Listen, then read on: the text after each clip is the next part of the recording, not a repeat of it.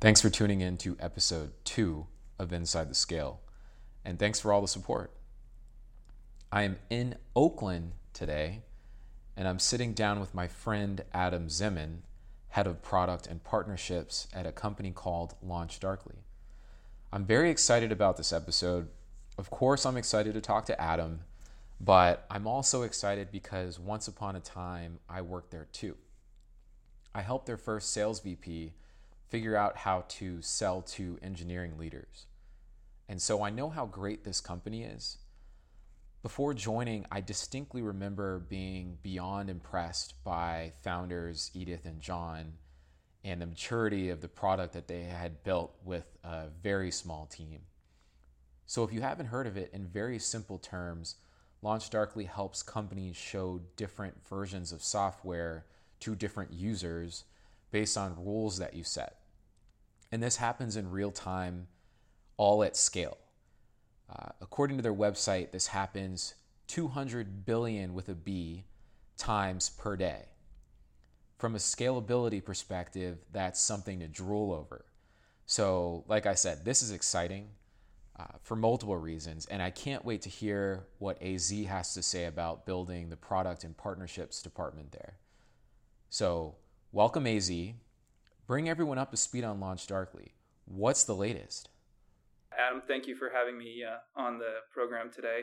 I want to also recognize that the only reason that I am actually known by AZ, by folks at LaunchDarkly, is because this guy came in, started literally a week before me, and therefore was able to take the name Adam with a team of 14 people before I could join. So everyone else on the planet knows me as Adam, but that's all right.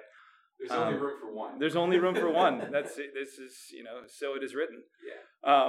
But no, it was a great opportunity to get to know you a bit. And, you're absolutely right. We've changed and grown significantly since you left, although, not because of that. I think that when we started 2 years ago, we were about 14, 15 people. We're now just about to 100. Wow. Our customer growth has also skyrocketed, and we used to kind of be impressed with ourselves just from a scale of operations perspective, where I think when we joined we were serving just over 2 billion feature flags a day, and we are now at around 200 billion feature flags per day. So a couple orders of magnitude. So AZ, just for the people out there that don't know what feature flags are, why don't you fill everyone in? Sure. So a feature flag is, basically a fancy if statement that a developer puts in their code. So basically saying, if you meet these certain criteria, you will do this thing or experience this behavior. And if you don't meet these criteria, then you will not. The cool part about a feature flag is that instead of having to have that evaluation or determination of the behavior take place as static in the code, you actually have the ability to call out to a database or to an external, in our case, an external service that is able to be changed without having to redeploy your code or rewrite your code or rebuild your application or restart your application, which are other ways that people have done this previously to feature flags, where they wanted to make a change to behavior. They'd have to go and they'd have to update the code. They'd have to change it on the servers that it was running on. Or in the case of like a client-side application, like a mobile app, you need to download a new version of the application if you wanted to see the new functionality. The benefit of feature flags is that it gives you these little kind of control points in your code to be able to make changes without having to do any type of redeployment or update. So this is common for folks that have experienced this at scale, would see it on sites like Netflix or Facebook or Google uses this extensively, technology extensively to be able to allow different cohorts, different groups of individuals to have different user experiences, to try things out, to get feedback early from power users, to make sure that new feature functionality is supported and sustainable with their infrastructure before rolling it out to 100% of their audience. They also use this a lot of times. Larger services use this technique to be able to isolate failure in the sense of if you have a feature that you can easily toggle or switch on and off without having to redeploy code, if something starts to go sideways in your service or your infrastructure, you have the ability to actually just turn off a segment of that or a small portion of that infrastructure without having to take down your entire service. And so this gives a lot more control and eliminates a lot of risk for people that are offering, cloud-based services, or even in some cases, kind of mobile applications or end user endpoints. Yeah, and AZ, I can remember being particularly attracted to LaunchDarkly because of the immaculate infrastructure that founders John and Edith had created. I mean, you can within milliseconds, I think it's 8 milliseconds or something, make a change to a website if something, in your words, goes sideways. So if you were to, deploy some version of your software that hadn't properly been, let's say, load tested or maybe even just functionally tested, and it's affecting users and, it either makes your servers go down or, in the case of a bug, it makes it so that, your users can't access certain pages. Within milliseconds, you have the ability to actually sort of remove that feature from production. And to me, that's an amazing engineering feat, because normally this type of thing would require, like you said, a developer to go in and make a change, and the change would have to be tested and deployed. But with this, you literally, with the flick of a button, can make those changes without having to go through that whole process. And I sound like I'm trying to sell LaunchDarkly, but that's definitely not the case. So tell me though, AZ, so I was particularly attracted by the infrastructure and the founders and the team that was there, but what brought you to LaunchDarkly? Sure. So prior to LaunchDarkly, I had been working in kind of enterprise software for a long time. I spent combined almost 15 years at EMC and VMware. Then kind of left there and went and spent a year at GitHub. And after that, I kind of left and was trying to figure out what was next. Was really looking for kind of next game-changing tool and organization that I could really have an impact on. And so there were two things that I was looking for. One was a product or a platform that I could really get excited about the impact that it would have on our industry. And the other thing that was really starting to influence what I was looking for was as a white guy in Silicon Valley, I was looking for a leadership team that I could join that didn't look like me, or exclusively like me at least. And so the notion of diversity was something that was top of mind. And I think that I started doing some consulting and advising, worked with about a dozen different dev tools startups over the next 2.5-3 years. And then, kind of got connected with LaunchDarkly and immediately saw the amazing value that the product had, and was also really impressed with the founders, Edith and John, and was excited about the opportunity to be able to be a member of a leadership team that was starting from a place of diversity, to be able to look at the advantage that would give us over time in building a more diverse organization, which I truly believe leads to better products. Wow, I was definitely not expecting you to say that diversity was top of mind for you, but I love that answer. Everyone doesn't think like that. What drove you to that realization? I think that it's been something that has been something that I've, kind of thought about and cared about for a long time. It's something that I worked hard on when I was in college, trying to increase diversity of students at Bowdoin, and worked on a number of programs to actually, bring more diverse folks to campus. Then, as I started my professional career, I think that it started at VMware, where I was trying to work with a group there that was trying to promote women in tech, and trying to make sure that that was something that was getting more attention from VMware as an organization. And then that really kind of shifted in 2013, 2014, when I left and went to GitHub.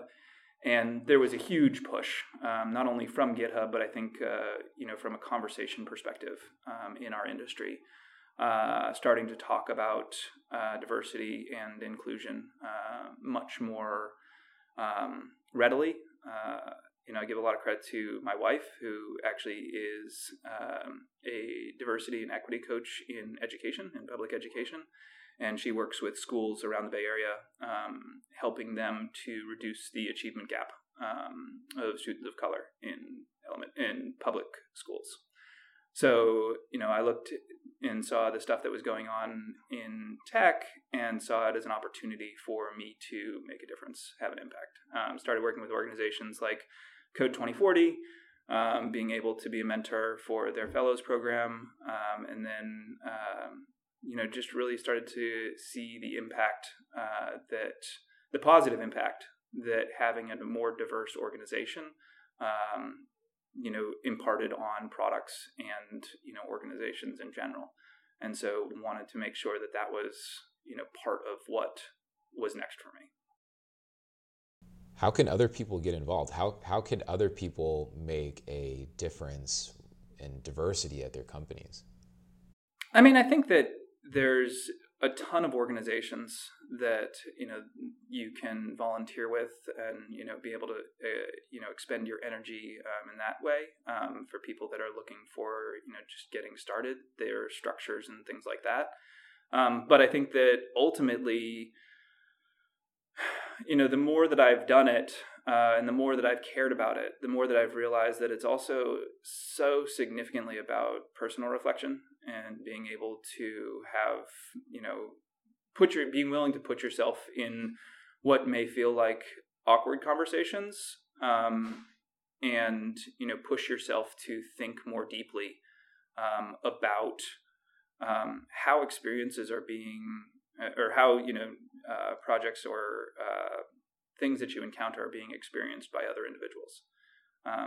For me as a white guy, a big part of that is recognizing, my privilege and recognizing how much of my default behavior is based on that privilege, and trying to, course correct my own behavior to account for that. For me, a big part of diversity isn't, just the box checking. It's the inclusion aspect of, this is, how do you create a culture where you're welcoming of difference? And how do you create a space where, the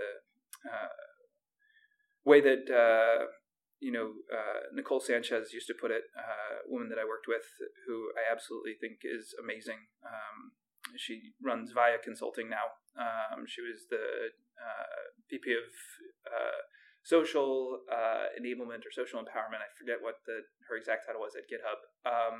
But she was there, basically she was brought in to be the head of diversity.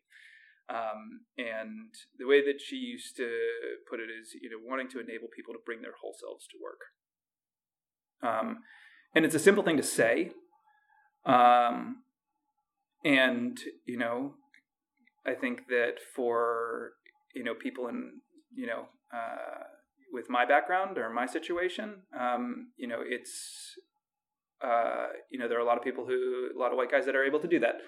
But that's not the case for people that are coming from different backgrounds. For women, for people of color, I think that there's a lot more challenges that they face of being able to feel like they can bring their whole selves to work. And I think that is something that I would really love to see continue at Launch Darkly, of enabling people to feel comfortable with the skin they're in and feel comfortable with the identity that they have, and being able to be treated as part of the team, treated as an equal, to accomplish the company's goals. All right, AZ. So let's kind of jump to the beginning. So you join Launch Darkly. You're in a leadership role. Diversity is top of mind for you, and you're in charge of building the product team, of running the product at Launch Darkly. I mean, where do we go from here? It was slow. It was really kind of being very thoughtful and diligent with hires, and trying to make sure that we were taking the time to get the right people into the right roles. And, it was trying to also balance the need to execute and get things out there, try it out, get things out quickly, and iterate. And so, kind of approached the kind of marketing and messaging work similar to, I'd approached engineering projects in the past, where it's like, how do you get, that kind of, MVP or, as close to MVP as possible out the door and start to get feedback and iterate on it. Started shopping it around, started working on it in the form of, pitch presentation for the sales team, before moving to, actually building out a website, so that we could iterate quickly with every single customer we were talking to. As far as building the team, where I started was I said, okay, if we're going to redo our messaging, we need two things. We need new words and we need new pictures. So I hired our first, kind of content manager, Kim, and hired our first designer, Melissa. Basically the way that I kind of position these roles to the two of them is, one of them was responsible for the words, one of them was responsible for the pictures, and together they were the owners of the message and the brand. That was, I feel like, a crucial thing to be able to get us, kind of visibility and make sure that we were, with that additional visibility, actually attracting the right attention and getting the right kind of pipeline built out for the sales organization. Okay. So it sounds like at the beginning, your values are, on the people front, diversity and inclusion, and on the product side of things, sort of rapid iteration and prototyping. How did you accomplish that? Were you dogfooding Launch Darkly? What was your plan? Oh, I think that, so here's the thing, is that, the way that we accomplished this from a messaging standpoint was that we knew that the rebuild of the website was going to be, time consuming and expensive. And, yes, in an ideal world, we'd be able to iterate quickly in that context. But also realize that the feedback loop wasn't really as immediate as we got with giving a new, pitch deck or a new slide to a member of the sales organization, because that was kind of more immediate feedback when, a customer says, kind of nods and says, oh yeah, I get this, and, continues on, versus you get to a slide or a message and the, potential customer is just like, what do you mean by that? Right? Then that's kind of an immediate feedback, prompt of, okay, we need to iterate on that some more because it's not clear. So being able to work with the sales organization to really refine the messaging before actually putting down, a significant chunk of effort and time to rebuild the website was huge value, to make sure that the website, when it finally did launch, was pretty close to what we thought was going to resonate with a broader audience. That makes a lot of sense. Okay. So let's fast forward. What does your org look like now? Well, so we did eventually, after about a year, hire Bill, our VP of marketing. And so I was able to transition the marketing components back over to him and was able to focus on building out the product organization. Did that for about a year. And then after that, Edith and John came to me and said, we'd actually really like you to look at building out a platform organization and platform team. And from that, the kind of asks around this notion of platform were a few things. One was kind of continue to engage with the community and develop awareness and of LaunchDarkly as a platform. So engaging with developer communities, engaging with customer communities around, how do you build things on top of LaunchDarkly? And so I was already running the developer relations team, so this organization would be part of that larger org. And then the other components of this were thinking about, the integrations that we want to build and, how do we align with some of the partners or ecosystem and create partnerships in that ecosystem. And trying to really kind of push to garner mind share around LaunchDarkly as the, a part of solution in a broader context. So I have a question for you, actually. How do you know when to go for the point solution, and how do you know when to go for the end-to-end solution? I think that a big part of it is, understanding your customers and the workflows that they have.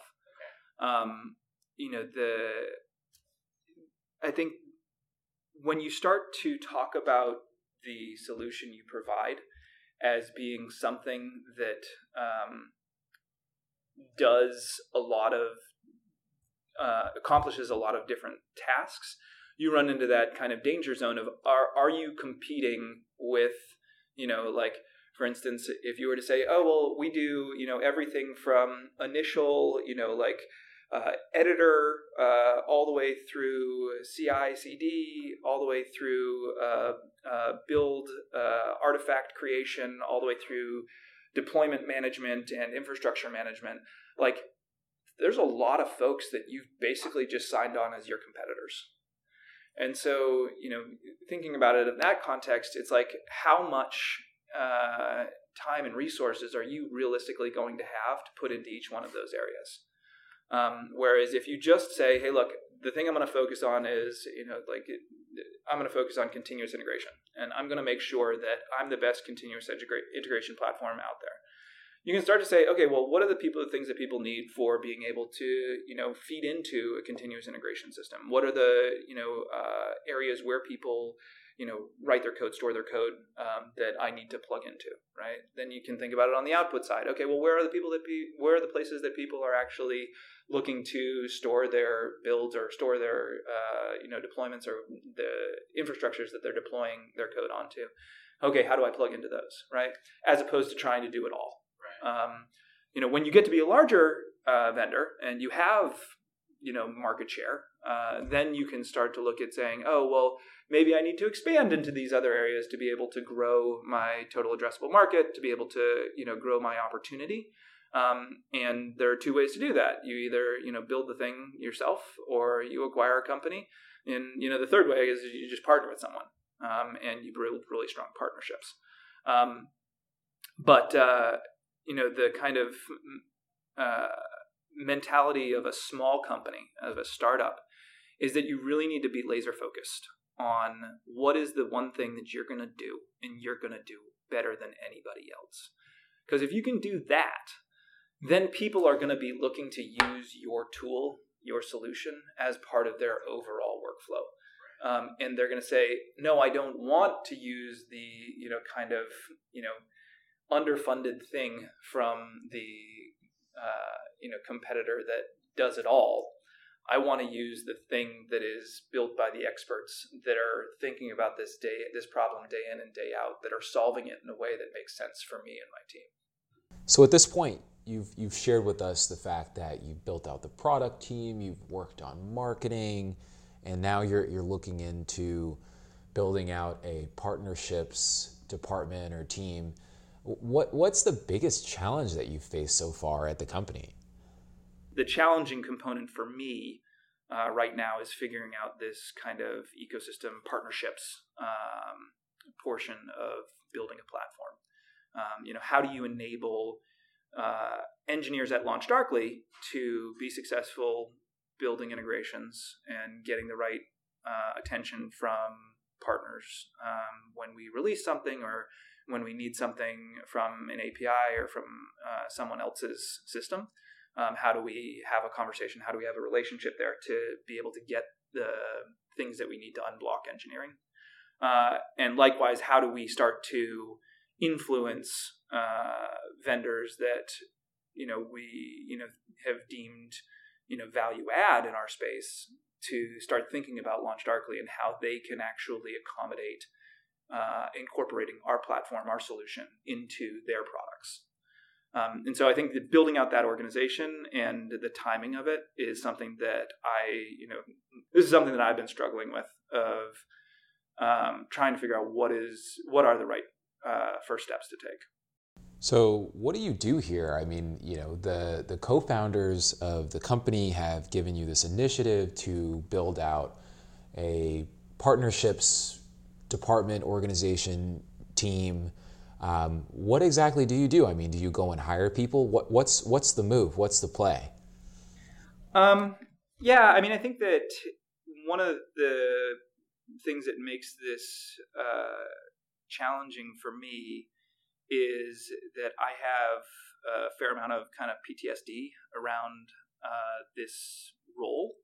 I've been in this role, as kind of the first hire for a partnerships or ecosystem initiative a few times, and have had it go very well, and have also had it go very poorly. And I think now, as someone who is being tasked with potentially building out a team to do this, I've got a lot of hesitation around how to build that team out, because I don't want to see them fail, and I want to make sure that I am setting them up to be successful. And one of the biggest challenges, for some context in that regard, is partnerships in the early days, especially. And I think that there's a component of this, that is a theme of partnerships or business development, even as your company gets larger, but especially in the early days, it's kind of 99% magic, 1% hard work. And that the reason I say that is that you are asking, basically, especially in the context of having somebody build something for your company, right? You're asking an external party, a third party, to invest their resources and actually do work that benefits potentially both of you, but realistically it's benefiting your company.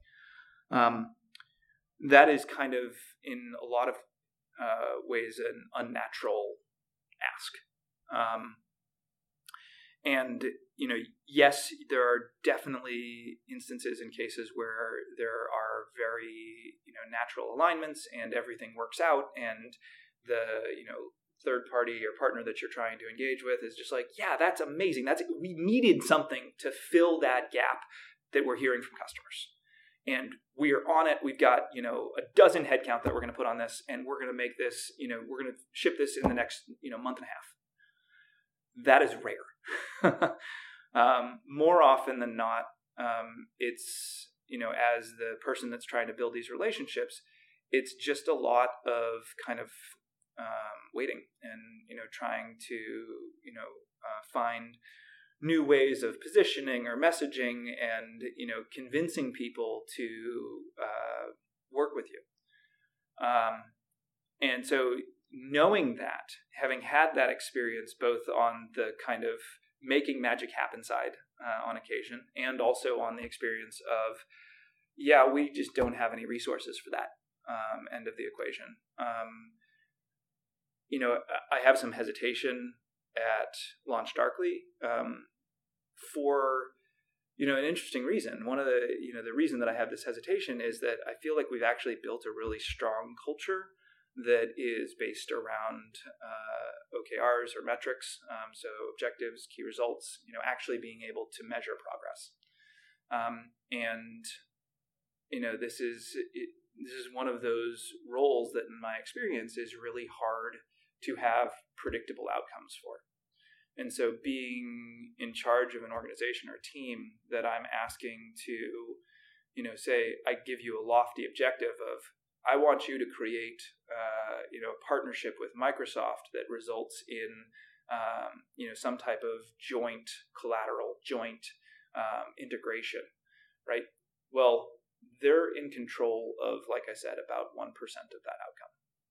And so how do you, in good faith as a leader, say to your team, this is your objective, but I'm not going to give you 99% of what you need to accomplish it. You got to just kind of hope that happens. And it's completely out of your control no matter what you do. That, in my opinion, is, a poor way to lead. One of the things, as a leader that I think a lot about is, how do I ensure that I'm giving the appropriate tools to my team to be successful? And if, I can't, then I consider that a failure on my part, not on theirs. And so I'm, kind of conflicted of, like, I feel like, yes, we need to be doing some of this, but I'm really hesitant about recruiting or signing someone else up to take that responsibility. And looking at this from, like, an external perspective, if I were to, position myself as an advisor for Launch Darkly, like, I would say you absolutely need to be thinking about this stuff. And,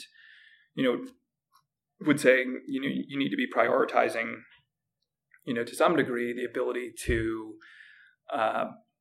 start engaging with partners in, probably predominantly, building things capacity. Like, you need to be building more integrations. You need to be expanding how you talk about those integrations from a marketing perspective. And, I think that there is a component of that is the relationship management side that otherwise it just kind of falls apart, right? Like, if you build a thing and it happens to work with, vendors A and B, and you go out to them and you're just like, hey, we built a thing. We'd love to do, a blog post with you. Well, that's great. But you're definitely not doing anything to enable their sales force to understand what the value is of your, integration, that they would bring it up in a sales call. You're not, you may or may not be doing anything even internally to explain to your sales team, what the value of this integration is, and, how do they then engage, what's the channel they use to engage with folks at that other vendor. If they, get into a situation where, we want to build, I'll, pick on New Relic. Say we wanted to build a cool integration with New Relic. We've got one that we, kind of started, kicked off, a few years ago. It hasn't been really used extensively, but, it's there. We have it. But we haven't done anything to enable the New Relic sales team to know that, Launch Darkly can feed information into New Relic. And that's a great way to be able to get understanding of who's actually passing through your feature flags and why they're getting variations that they are.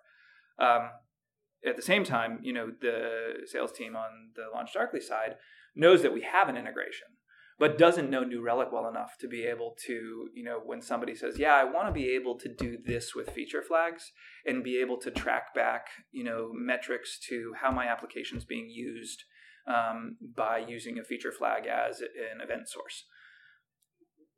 Our sales team isn't going to readily come up with the kind of reaction of, oh, well, we have this New Relic integration. If you were a New Relic customer, you'd be able to do that.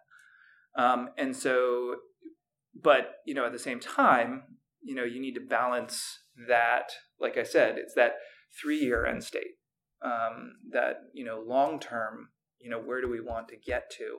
With how do we take that first step? How do we take make that first hire that you can't task them with. I can't bring on a single individual and say your job is to not only handhold the building of X number of integrations, but then you are the enablement resource for all internal sales and all external sales organizations that touch that integration. And here are your metrics around adoption that I want to goal you on. Like that's just too much, right? So how do you break that down in a way that gives any individual headcount the agency to be successful, right? That give them the ability to know that if they execute, they will hit targets that you've established for them, and that those targets are within their control. So Eze, we've been talking for a while now. I'm curious, what would you have done differently knowing what you know now? What changes would you make? How would your experience have been different at LaunchDarkly? I'm not sure that there's one thing. I think that a lot of things are pretty common in terms of like being articulated, and it's just hard in the moment to actually do. I think one thing is documentation. Writing stuff down, especially process how you get things done. Yeah. Being able to document process is a great way of motivating repeatability as well as scale.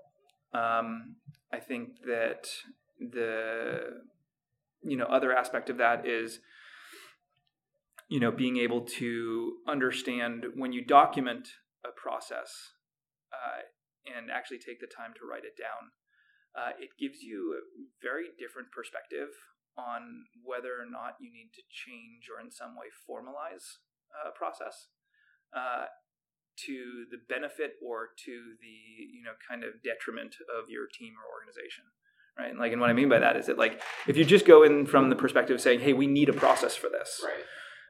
Oftentimes that's a misnomer. Oftentimes you have a process, you just don't like it, or it's complicated, or it is something that maybe not everyone on the team knows, or something like that. And so the first step should always be to actually write down, well, what is the process for this? And then think about, okay, well, how can I make it better? I think the other thing, kind of knowing what I know now, I was able to see tremendous validation. So this isn't so much that I would do it differently, more a validation that I would do it similarly, of going back to the diversity aspect of really kind of pushing to hire diverse folks early, because it really has shaped the culture and impacted the culture of us as a now close to 100-person organization in a way that if we hadn't started thinking about it early, we would never really be able to recover from. And what I mean by that is that, yeah, we might be able to get the multicolored picture for our team photo, but the way that notion of inclusion has permeated the way we run meetings, the way we talk to each other in the office, the way that we think about the asks that we make of different teams, I feel like that is something that you can't change when you are when you already have an established base of individuals. I've seen organizations try to shift that and be really unsuccessful. So I think that's something that I would, definitely encourage founders or early leaders to be thinking about as they're looking at scaling and growing their teams, is being mindful of how do you engage and bring in folks that are going to have a different perspective than you, and challenge yourself to think about interviewing not as a culture fit but as a culture add. Well, that's a great note to end on. Thank you so much for being on the show, AZ, and for talking about diversity. It's not talked about enough.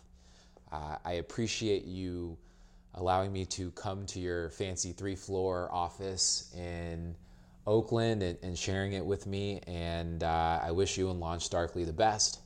All right. Thanks so much, AC.